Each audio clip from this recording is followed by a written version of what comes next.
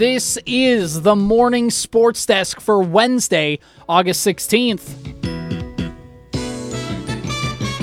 Okay, so on tap for the Morning Sports Desk today, again, want to give a shout out to our local high school athletes that are getting ready for their seasons, whether it's tennis, whether it's cross country, volleyball, football. They're going in for practices over the next few days, and well, it's going to start to get just a little bit warmer, which always threw in an interesting wrinkle.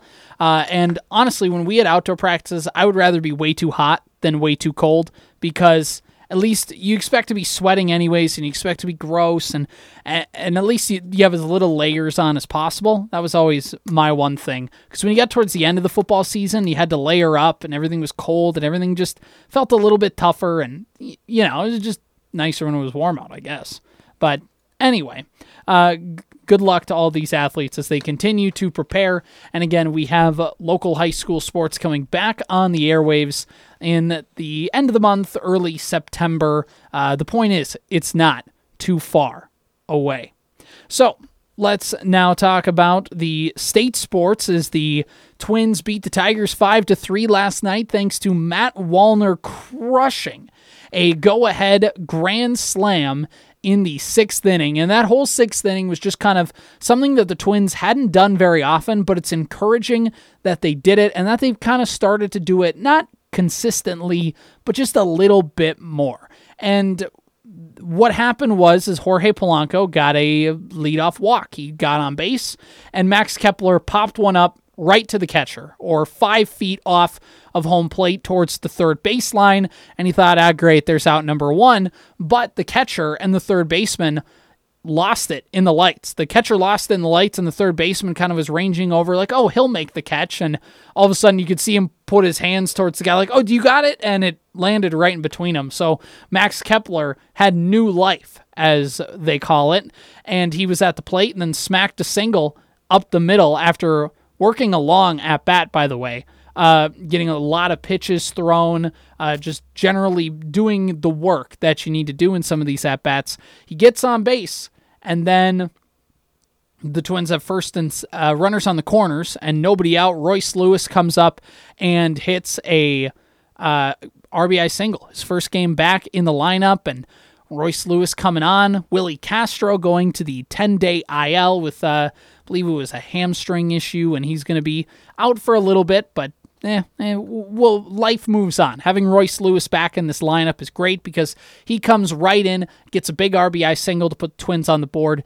It's 2-1, and I got to say, Royce Lewis is great, not only having the lineup because he's a talented baseball player and he gets the Twins just a little bit more healthy as they try and push to clinch the AL Central, but what it also provides is a guy who just loves to play baseball. Like, that guy's got an infectious energy. You see it, like, he's always got a smile on his face. He's always like in good spirits. He's a guy like you'd want to play with on your baseball team, and so it's good to have Royce Lewis back for that reason alone. Twins have a 2-1. Carlos Correa hits a chopper up the middle, and well, really it bounces off a home plate, goes right above the pitcher's head, and Correa is able to leg out an infield single. Kind of makes up for all the hard hit balls that he's hit right at people, like later in the game when he had the bases loaded and grounded into a double play. I think it was a hot shot up the middle. Second baseman made a great backhanded play to turn 2. But Carlos Correa gets on base. Bases are loaded. Matt Wallner comes up. 2-1 game. Nobody out. Bases loaded. Again, the Twins have struggled stringing hits together. They did that. They've also struggled getting runners home. They did that with the Royce Lewis RBI single. The Twins have struggled with the bases loaded, especially with the bases loaded, nobody out, and it crushes one.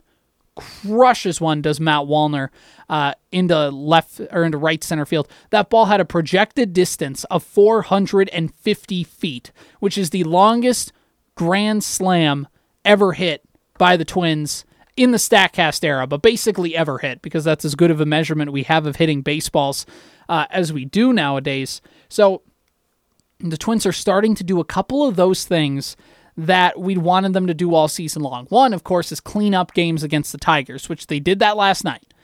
Also, string some hits together and get the home run. Like Corey will bring this up all the time, and he's not wrong when he brings up the fact of, solo home runs are fun and they're great, but it's only one run at the end of the day, to which, it's like get a couple guys on base and then go for the big swing. And that's what the Twins did. Matt Wallner got the big swing and put it over the fence, and boom, Twins win 5-3. Now, the one thing about the Matt Wallner, and I think this kind of goes under the radar, is Matt Wallner sat in the minor leagues for 2 months while Joey Gallo and Max Kepler were struggling. Like that, Matt Wallner has been one of the Twins' best hitters on this offense. Ryan Jeffers, Matt Wallner. Those have been the two guys who have just, in terms of OPS, have had the best on-base plus slugging number in the entire team. And Matt Wallner has helped out, and there are people who are like, well, I mean, it's a good thing the Twins waited to call him up because, if you just can't. I don't know. I've had this debate with people online, and I understand where they're coming from, but at the end of the day, they clung to their veterans, the Twins did, when they could have had Matt Wallner. Now, would he be crushing at this level the entire time? Probably not, but at the end of the day, like, he still deserved the call-up and deserved a chance, especially over a guy like Joey Gallo. So I don't know. I get Joey Gallo hit 2 home runs over the weekend, so we're all supposed to pretend that he didn't suck for the last month, but I just don't get it. I don't get that aspect. But hey, beggars can't be choosers. Not trying to be a Debbie Downer here. So Twins get a big win, and now they play a quick day game, and they play 11:30 pregame, 12:10 first pitch right here on KWAD. Twins try and go for that quick 2-game sweep. They're off again tomorrow, and then they welcome the Pittsburgh Pirates to town for 3 as well. On the bump is Kenta Maeda. That's my king, King Kenta. He's got the ball today. One last thing for the Twins, and I think this again goes to the consistency and that chaotic energy that they've had over the last 4 months, basically since the season began, is they have people like, oh, the Twins are so inconsistent. No, actually, they're very consistent. When they win 4 in a row, they'll lose 4 in a row. The Twins, after Friday, had lost 4 games in a row. You know what they followed that up with? A 3-game winning streak. You know what the Twins, before losing 4 in a row, you know what they had? A 4-game winning streak coming in, or actually a 5-game winning streak coming, or 6 games rather, sorry. My point is, 6-game winning streak, 4-game losing streak, now a 4-game winning streak could potentially be met today. They're not inconsistent, they're chaotic. They have this kind of agent of chaos, this like the Vikings were last season. When something would happen with the Vikings, you wouldn't go, wow, I'm shocked. You would go, yeah, honestly, with what I've seen so far this season, that doesn't surprise me. A wild finish for the Vikings doesn't surprise me. And when it's the Twins, and they kind of go on these up and downs, you shouldn't be surprised by that at this point in the year. And it's been really interesting because the biggest agent of chaos on the Twins has been Emilio Pagan, of all people. And he's been pitching a lot better. I'll give him that, despite me wanting him off the roster like all season long and most of last season. He's been pitching better. And honestly, Duran struggled a little bit. He's still been fine, but he struggled. You can make the case that Emilio Pagan has been the Twins' best reliever, maybe him and Thielbar over the last couple weeks, but Thielbar has just gotten off the IL. So, good times in Twins world, I guess. Bad times for me and my predictions. What else do we got today? The Vikings are holding a joint practice with the Tennessee Titans today and tomorrow, off day Friday, and then there's a preseason game on Saturday that you can listen over on the Superstation, K106, 105.9 FM. That's a 6 o'clock pregame, 7 o'clock kickoff on Saturday, but the joint practices begin today, and basically what that means is what it means. Both teams are going to practice together. One team's offense is going to go against the other team's defense. And this is more of a gauge. This is a better judge than the preseason games because one, the teams actually let their starters play in these. And two, because there's always a vested interest in not trying to show up your guys in practice. And now that you're facing another team, you don't care. And the Titans have a good defense. So if we want to tell how good Jordan Addison has actually been, or some of these other guys for the Vikings, because we already know Justin Jefferson's good.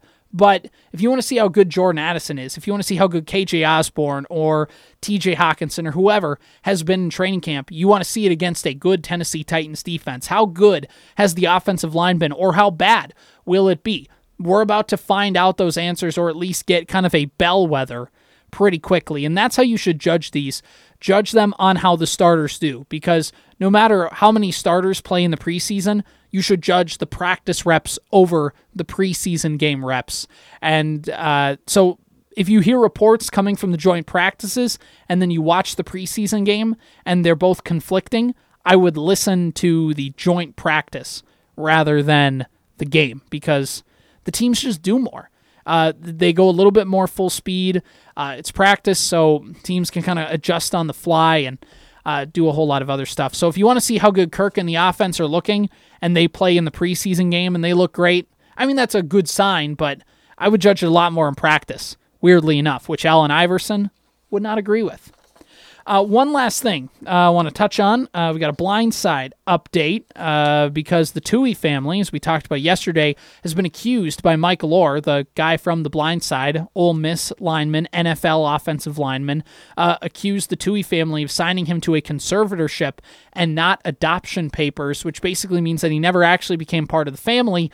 Instead, basically the Tui family was able to negotiate on behalf of him and basically not get him any money for anything. That's what he's alleging, and the Tui family is alleging now that Michael Orr told them, pay me $15 million or I'm going to take this story to ESPN. And look, it's a fascinating story, not in a good way, but it's a fascinating story of this relationship deteriorating, and the answers are going to get settled out in court. I'm not sure who I believe in this situation. I'm more inclined to believe Michael Orr, but I also have no idea, and that's the point. So we'll let this all get settled out in court, but it's a really sucky situation, I think is the best way to put it. With all that, I just want to be able to watch the movie in peace, and now I feel like I won't be able to do that anymore. So there goes one of my favorite sports movies. All right, broadcast schedule one more time for everybody. Twins and the Tigers. Twins try and go for the sweep. It's Kenta Maeda. He gets the ball, and it is a 11:30 pregame, 12:10 first pitch right here on 101.7 and AM 920 KWAD. This has been the Morning Sports Desk for Wednesday, August 16th.